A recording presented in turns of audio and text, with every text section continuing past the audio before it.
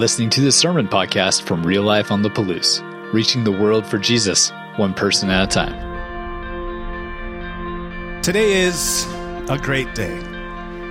Today is Palm Sunday, as most of you know. And this is a day that starts this amazing week in our faith, the Passion Week, the week that we remember and celebrate Jesus' death, burial, and resurrection, the culmination of his work here on earth.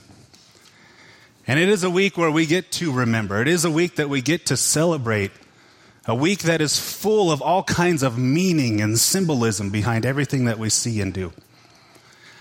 And it's also a week that changes every year.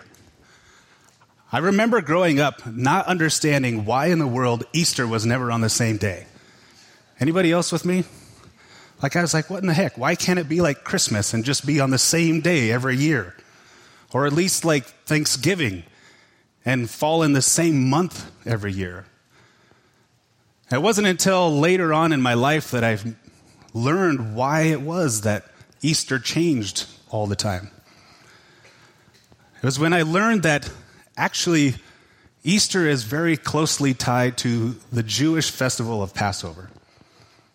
Because that is the week that we are celebrating here. That week that Jesus completed his work, where his death, burial, and resurrection was during Passover week. And Passover changes every year because it is based on a lunar calendar, on the cycles of the moon. So that's why it fluctuated so much. I was like, oh, okay, that makes sense. There is a connection there between what I've known most of my life and what God has been doing. And that was only the first connection that I learned along my path, along my journey of learning more about God, between the events that happened that week in Jesus' life and this festival that had been going on for thousands of years and is still going on today. And because it is Palm Sunday, it is the beginning of this week, and we are preparing for, a Good Friday service and Resurrection Sunday next week, I thought now is a good time to maybe share with you guys some of those things that I've learned along the way, some of those connections that I've learned about the things that Jesus was doing and saying that week and how they're related to the Passover festival that have been observed for so long. Now, as I'm going into this stuff, I know that some of the things some of you guys have heard before, and so it'll be not the first time, but sometime, I think some of you, it'll be the first time you hear some of this stuff. So whether it's your first time or your 100th time, my heart behind this, my desire for this is, first off, that it doesn't feel like you're sitting in a classroom at a Bible college, and I'm just throwing out a bunch of academic information to you that goes in one ear and out the other. My hope is that the things that you hear today stick in your head and get into your heart and transform the way that you see who God is. That will excite you about his text and how there is so many things that he has done all along the way that has always been connected.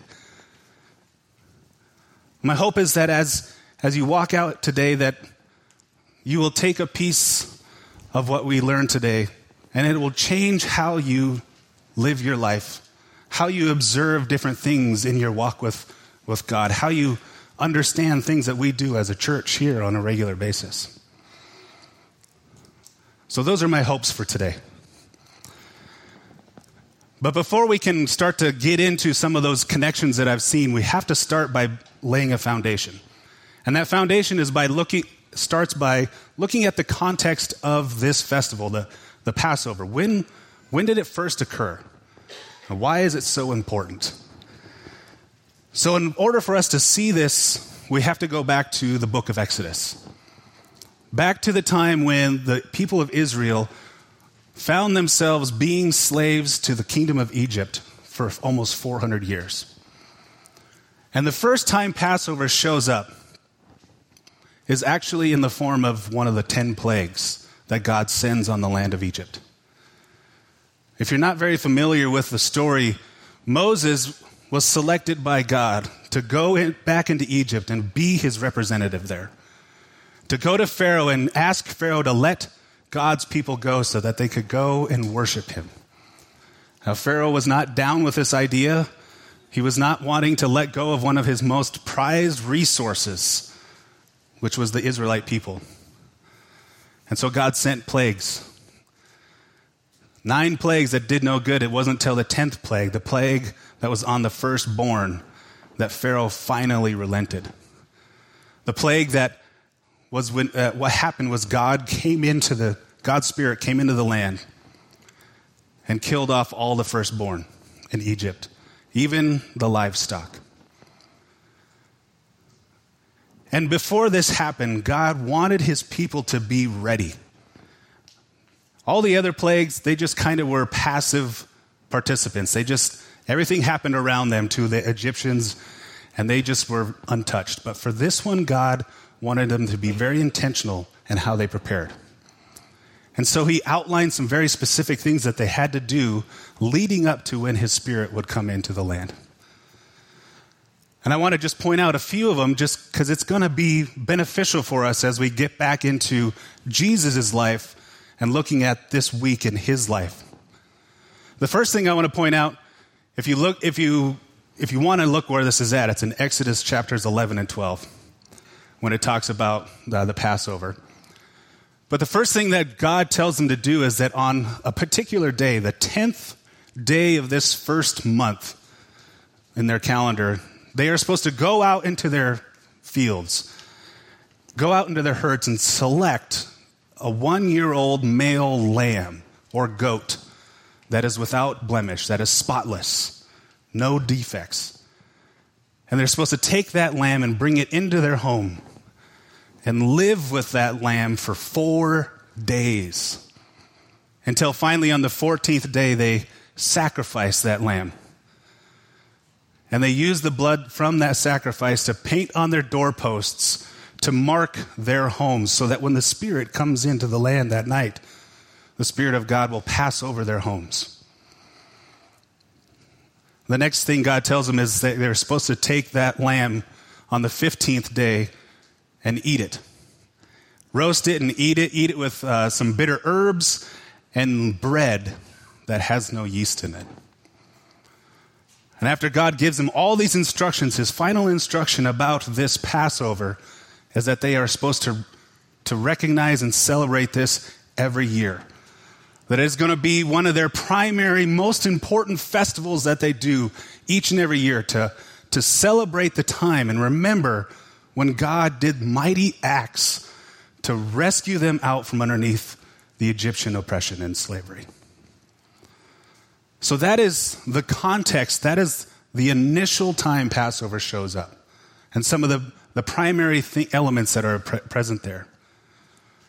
So let's fast forward back to the time when Jesus is on the earth, to that week of Passover for him, his final week on earth. And I have a graphic that I want to throw up to you guys, so you can kind of see where these days fall at for him that particular week. So as you can see, we're talking about the Passover week, which we know because of what I just shared with you about from Exodus 1, 11, and 12, that the first day that is of note is the 10th day of that month. That was the day that they were supposed to go and select the blameless lamb and bring it back into their home, the lamb that they were going to sacrifice on the 14th day. Well, when we look at what was going on in Jesus' life, and we look into all of the different gospel accounts, we can start to piece where those things, what was going on in Jesus' life compared to that Passover feast.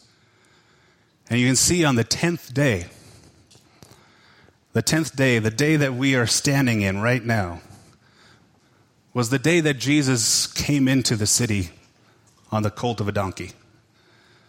And he was welcomed into the city by the people as a king. But what they didn't realize is that is not what he was coming into the city as. No, he was coming in under the title of what John the Baptist had said about him years before that he was the Lamb of God who takes away the sins of the world. It was on this day that the Lamb of God was brought into the house, into God's house. The next few days are blank here, but Jesus was doing a lot of work in Jerusalem and around Jerusalem, ministering and healing people. But the next one I want to point out is that 15th day, that day that they were supposed to have the Passover meal. This is the day that we have our Last Supper that we know about. The last time Jesus sat down happened that night. It is also the same day that the crucifixion happens later that morning. He's buried. He's in the tomb during the Sabbath and raises from the dead on the 17th day. Now, there are so many things that I don't even get to talk to you guys about that's going on in this 1 week. There's a bunch of other festivals that are taking place. The Feast of Unleavened Bread that starts, the Feast of Weeks. There is so much happening here that I don't have time to talk about, because God is so awesome that he connects so many things just in this 1 week. But I want to go back and focus primarily for the rest of our time on that Passover meal. But before I do, I know that you guys are probably all mathematicians like me. And you're looking at this thing and you're like, the math doesn't seem to add up here. I thought Jesus was in the grave for 3 days. It only looks like he was in there for 2. Something that we have to keep in mind is, for the Jewish person, a day ends and begins at sunset. For us, a day ends and begins at midnight, right? But for them, their day begins at sunset. So what would be the evening of the 14th of that day for us is actually the beginning of the 15th day for them. As soon as the sun sets on that 14th day, on that Thursday, it now becomes the 15th day. And so Jesus has his meal with his guys on the 15th day. Later that evening, after midnight, he's arrested, put under trial, under secret, while everybody else is asleep, and he's on the cross by 9 a.m, that Friday morning. Dead by the afternoon, and put into the grave before the sun sets on the 15th day, because the next day is Sabbath and they can't do any work. And for the Jew, it doesn't matter how long you are in the grave. As long as you're in there before sunset, that counts as 1 day. So he is in the grave for 1 day on the 15th day. All day on Saturday, the Sabbath. That's day 2. And sometime on the 3rd day, he raises from the dead. But let's go back to the Passover meal. I'm telling you, take some time to unpack some of this stuff. It is phenomenal. But I want to go back specifically and talk about this Passover meal. Because there are things that go on. There are things that Jesus talks about and does in this time that I think, for me personally, has really impacted the way that I have thought about God and thought about my faith. It has brought things to a much deeper level for me. Now, when we think about the Passover, that Last Supper, I don't know about you guys, but one of the things that first comes to my mind is this picture right here. Leonardo da Vinci's Last Supper. Anybody else think about that? Some of you. One of the guys in our sermon club said that there is a really bad joke about that I should tell. And I'll tell it. Okay. All right, so Jesus walks into a restaurant, goes up to the hostess and is like, hey, I need a table for 26. She's like, why? You only have 13. He's like, it's okay. We're only going to use half the table. I told you it was a bad joke. But now you'll think about that every time you see this. Really, the only thing that is accurate about this painting by Da Vinci is how many people are there. But I don't really blame him. Like, to try to capture all of the things that happen that evening in this span of time, these 3-4 hours that they're having this meal, would be very difficult to put that all into a painting. Like, there was so much going on that evening, even down to where people were sitting. Now, from the Gospels, we are given some good hints about what this dinner actually probably looked like. Matthew and Luke both talk about how they were reclining at the table when they came together to eat dinner together. Now, that is a good hint for us to know that this is a triclinium meal. A triclinium meal was a type of meal that started with the Greeks and bled into the Romans and even started to be used by the Jews. And if you don't know what that is, this is what a triclinium looks like. It's just 3 tables placed together in a U. And when you're sitting at this, you're not actually sitting at this table. You are reclining at the table. And everybody is going to be laying next to the table on their left elbow with their feet pointed away from the table. Because who wants your buddy's dirty, nasty feet in your face or next to your food when you're about to eat, right? Nobody wants that. So everybody's leaning on their left elbow, and they use their right hand, their clean hand, to be able to reach over, grab the food and eat it, or pass it to themselves or to their friends. Now, why this is such an important piece for this evening is because where you sat around this table meant a lot about who you were in society. Meant a lot about who you were and how you were viewed with your group of people. There were very specific places that you would get placed. I want to show you what some of those places were.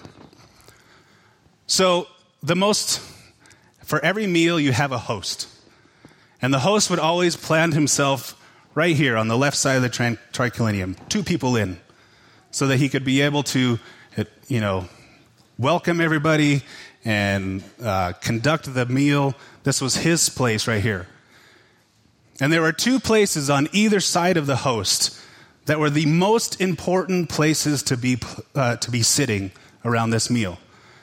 Directly to the right of the host, or if you think about it as the host is laying down, the person that would be reclining in front of them is the person who is their right-hand man, their most trusted friend. When this first started, like in the Greek and Roman culture, this is where like the cupbearer would be, the person that the food first came out to. They would test it to make sure it wasn't poisonous before it got served to everybody else. So like this is a very important position. And then the position behind the host, as he's laying down to the left, is the guest of honor. And as you work your way around the rest of this table, you would work your way in importance in society or in your group until you got to the last place, which was the servant's seat. Now, if in fact this is the kind of meal that Jesus has with his guys, which I believe it is because of the language that is there, all of his people are in specific places too. Because one of the things you have to remember is it's not a first come, first served basis here. The host is the one who places people in their seats. So however the host views you, that's where you end up. So let's look at Jesus' group. And from the text, we can determine with a high level of certainty where 4 of the 13 might be sitting. First off, you have Jesus, who's obviously, he's the host. This is his dinner. He's the leader. He's going to be the one that is here. And if you have spent time in the Gospels, you know that Jesus has 3 of his 12 guys that are really close to him. Peter, James, and John. They're the ones who experienced some things that the rest of the 9 never did. So you would expect probably that 2 of the 3 of them would end up on either side of Jesus. And you would be somewhat correct. As you look into John's account of what was going on that night, John talks about there's a moment during this supper when he leans back and places his head on the chest of Jesus. Now, look at the way this thing is organized. If everybody is laying on their left elbow, feet pointed out, where is the only place that somebody would have the opportunity to lean their head back and put it on Jesus' chest? The seat of the right-hand man. This is where John is. Which surprised me. I would think that Peter would be there. It seemed like Peter was Jesus' right-hand man, but that's not where he ended up. But we do have a good idea of where Peter does end up. Because there's a moment in the middle of that dinner when Jesus is talking about the fact that there's someone there that's going to betray him. Peter gets John's attention. He's like, hey, what did he say? Who's he talking? Ask him who he's talking about. Now, if Peter was behind Jesus, he couldn't do that. He would have had to have been in a place where he had line of sight, probably with John. And where John is at, he doesn't have the opportunity to see a whole lot of people except for those who are on this other side. The prevailing belief is that Peter was down here in this last seat, the servant's seat. So that's 3. 3 of the 4 that I told you that we know where they were at. And we go back to the text, and you read Jesus continuing that conversation about who's going to betray him. And they're like, who is it going to be, Jesus? Who is it going to be? He's like, it's the person who I hand the bread to. That is the person that is going to betray me. And when you think about how Jesus is probably situated here, he's probably laying down like this, right?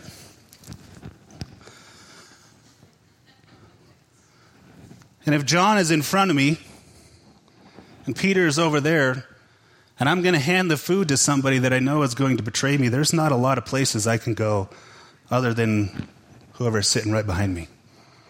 The person who's sitting in the guest of honor seat. And who betrayed Jesus? Judas. Judas is sitting in the place of honor. Jesus placed the guy that he knew was going to betray him in the seat that was supposed to be honorable. One of the most important places there. It's almost like Jesus is saying, without saying it, Judas, I know what you're about to do, but I still love you. I still value you. See, I have put you in this place. And when I learned this little bit about what was going on that night, it rocked me. Because there are a lot of times when I feel like I'm not worthy.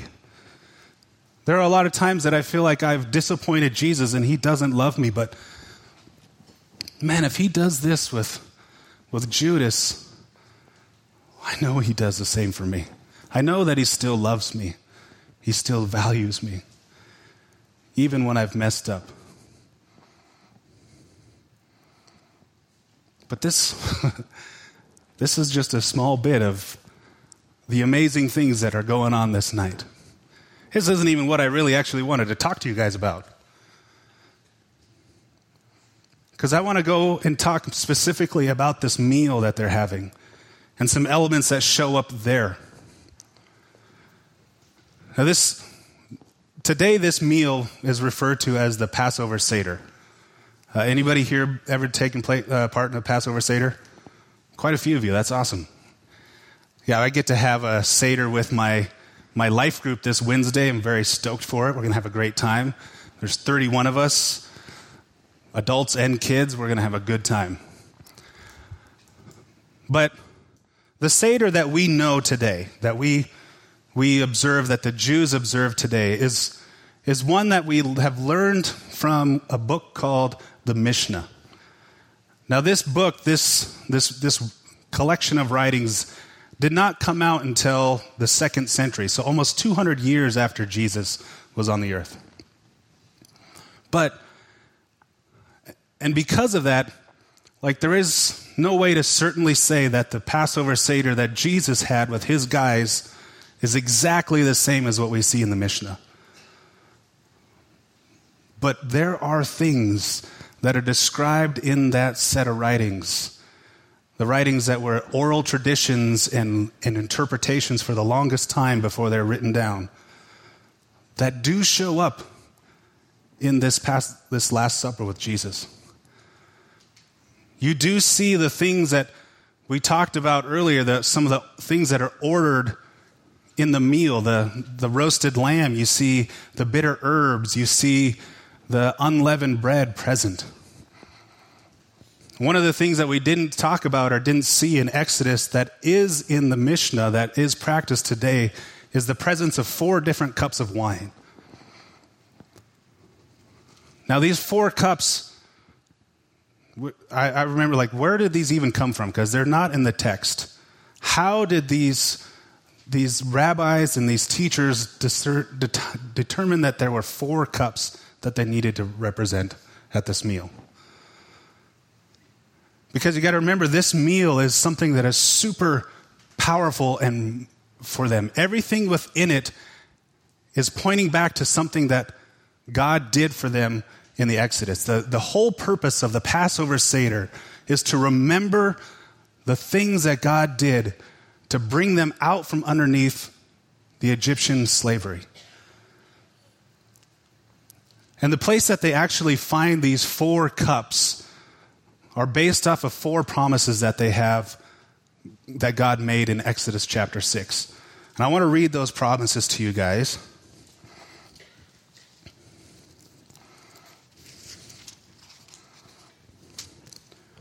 In Exodus chapter 6, verses 6 and 7, it says this: "Therefore say to the Israelites, I am the Lord, and I will bring you out from under the yoke of the Egyptians. I will free you from being slaves to them, and I will redeem you with an outstretched arm and with mighty acts of judgment. I will take you as my own people, and I will be your God. Then you will know that I am the Lord your God who brought you out from under the yoke of the Egyptians." So in this text, there are 4 different promises that are identified that correlate to the 4 different cups that show up in a Passover Seder. Now, the first cup is called the cup of sanctification. It correlates to God's statement, I'm going to take you out as my people. I'm going to set you apart for something important. And then there's a cup called the cup of redemption, which ties to God's statement, not redemption yet, deliverance. Cup of deliverance. I will free you from being slaves. The third cup is the cup of redemption. I will redeem you with an outstretched arm and mighty works of judgment. And finally, there is the cup of restoration. Now, I point these 4 cups out to you guys because I believe that these show up that night for Jesus in the midst of his dinner with his guys. That night when they are gathered together, remembering what God had done, how he had reached in and freed them from their slavery. and made them his own. This was a part of that dinner. And I'll show you where it pops up. In Luke chapter 22.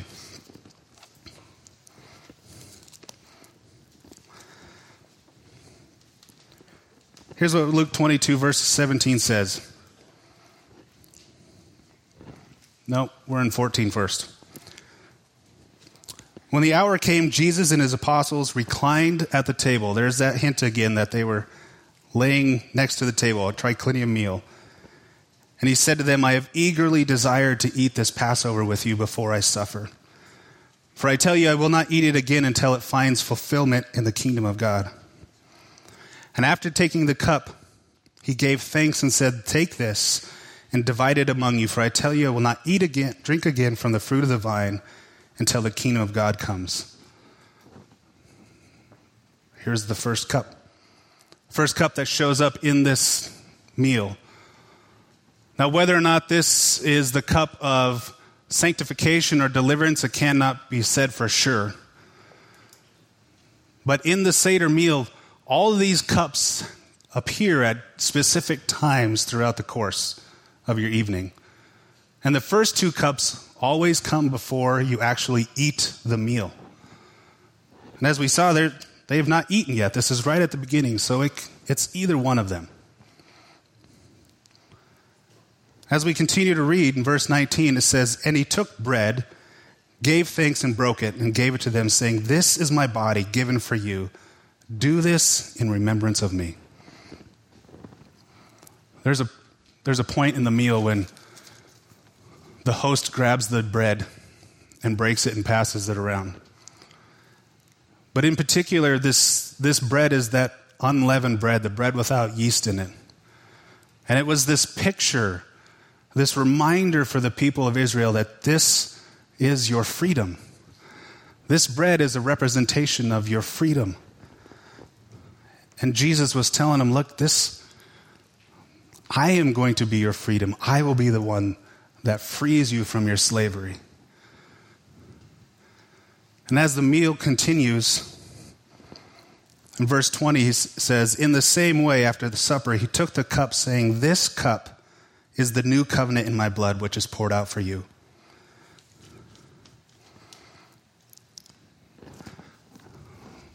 This third cup is the cup that really, for me, rocked my world. This has got to be the third cup because it's right after the dinner. This is the cup of redemption. Like for me, as I remember growing up with communion, taking communion, I grew up initially in a Catholic church, so I did First Communion.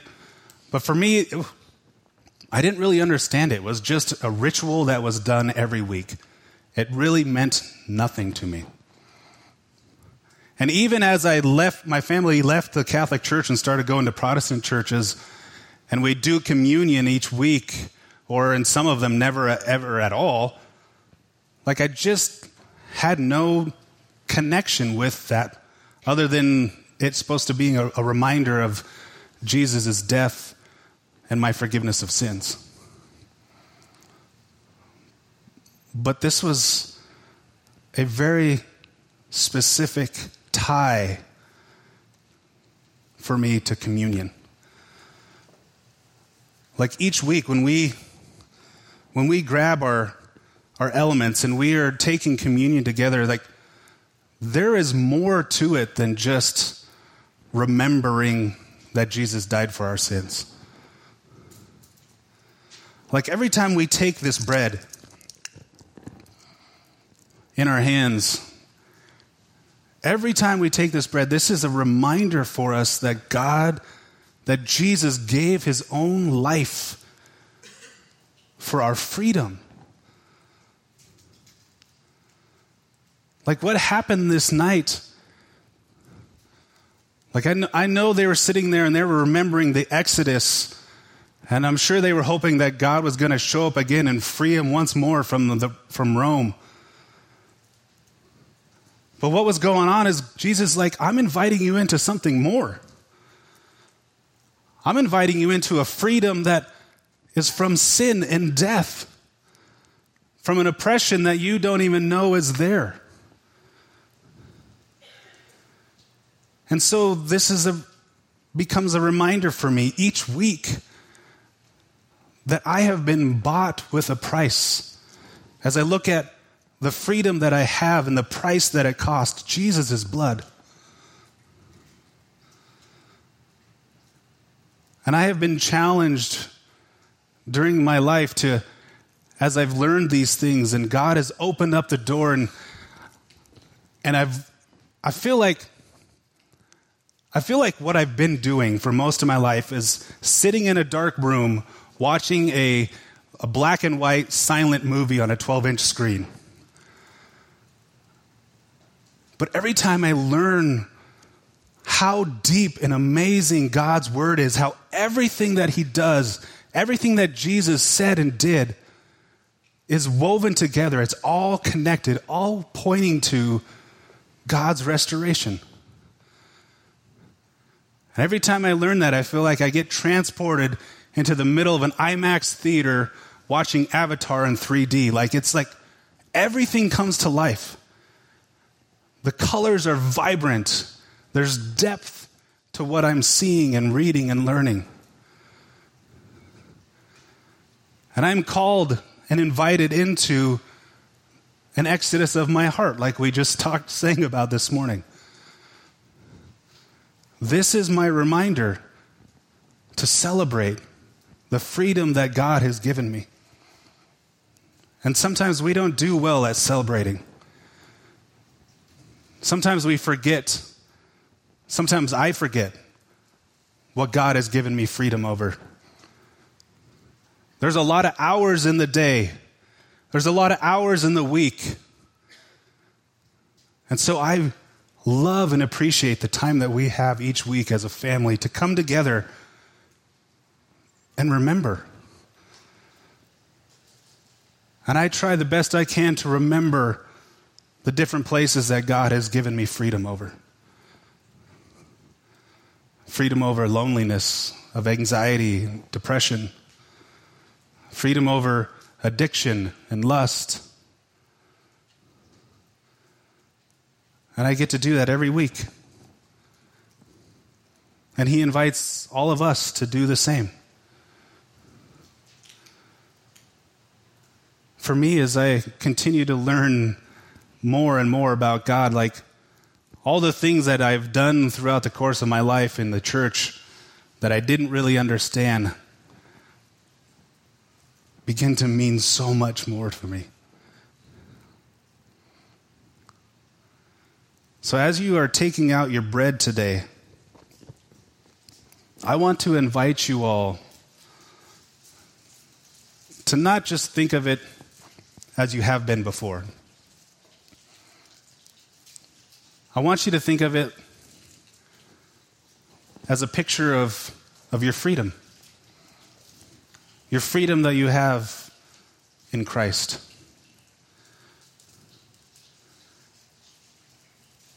And maybe you need to just take a moment to thank God for those areas that he's given you freedom over.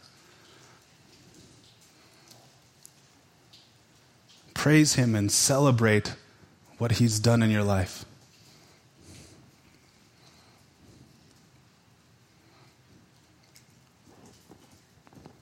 On that night,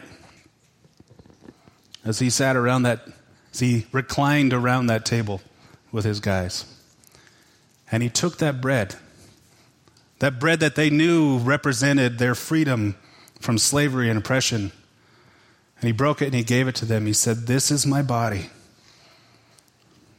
that is broken for you, and I'm offering you freedom from the slavery of sin and death." Let us remember together the freedom we have in Christ. And then after the meal, he took the cup that reminded them that they had been redeemed, that there was a price that was paid, for their freedom in Egypt. You said this cup of redemption, this price that is going to be paid as I usher in this new covenant with you, is going to be paid in my blood. So as we take this together, let us remember that night that he paid everything for you. There is no outstanding debt. There is no tab being ran up. You are free, and the price has been paid. Let us remember together. Let's pray. Oh, Father God,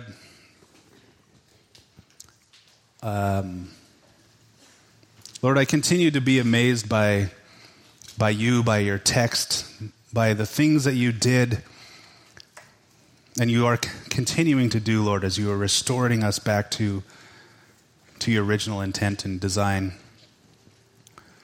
Lord, I thank you for all the little things that your Son did while he was here, how everything had a deeper meaning and a purpose to draw us closer to you. And so, Lord, as we step into this week where we celebrate and remember what you did for us on the cross, Lord, as we celebrate and remember that you conquered sin and death and rose again on the third day, Lord, help us. Lord, help us each day to remember our freedom that we have in you. Lord, help us to remember and celebrate the fact that you have redeemed us and restored us, and that you have placed us on this path to work with you in restoring all things. In Jesus' name we pray. Amen. Thanks for checking out this message from Real Life. You can find out more about us by visiting liferotp.com and connecting with us on Facebook and Instagram.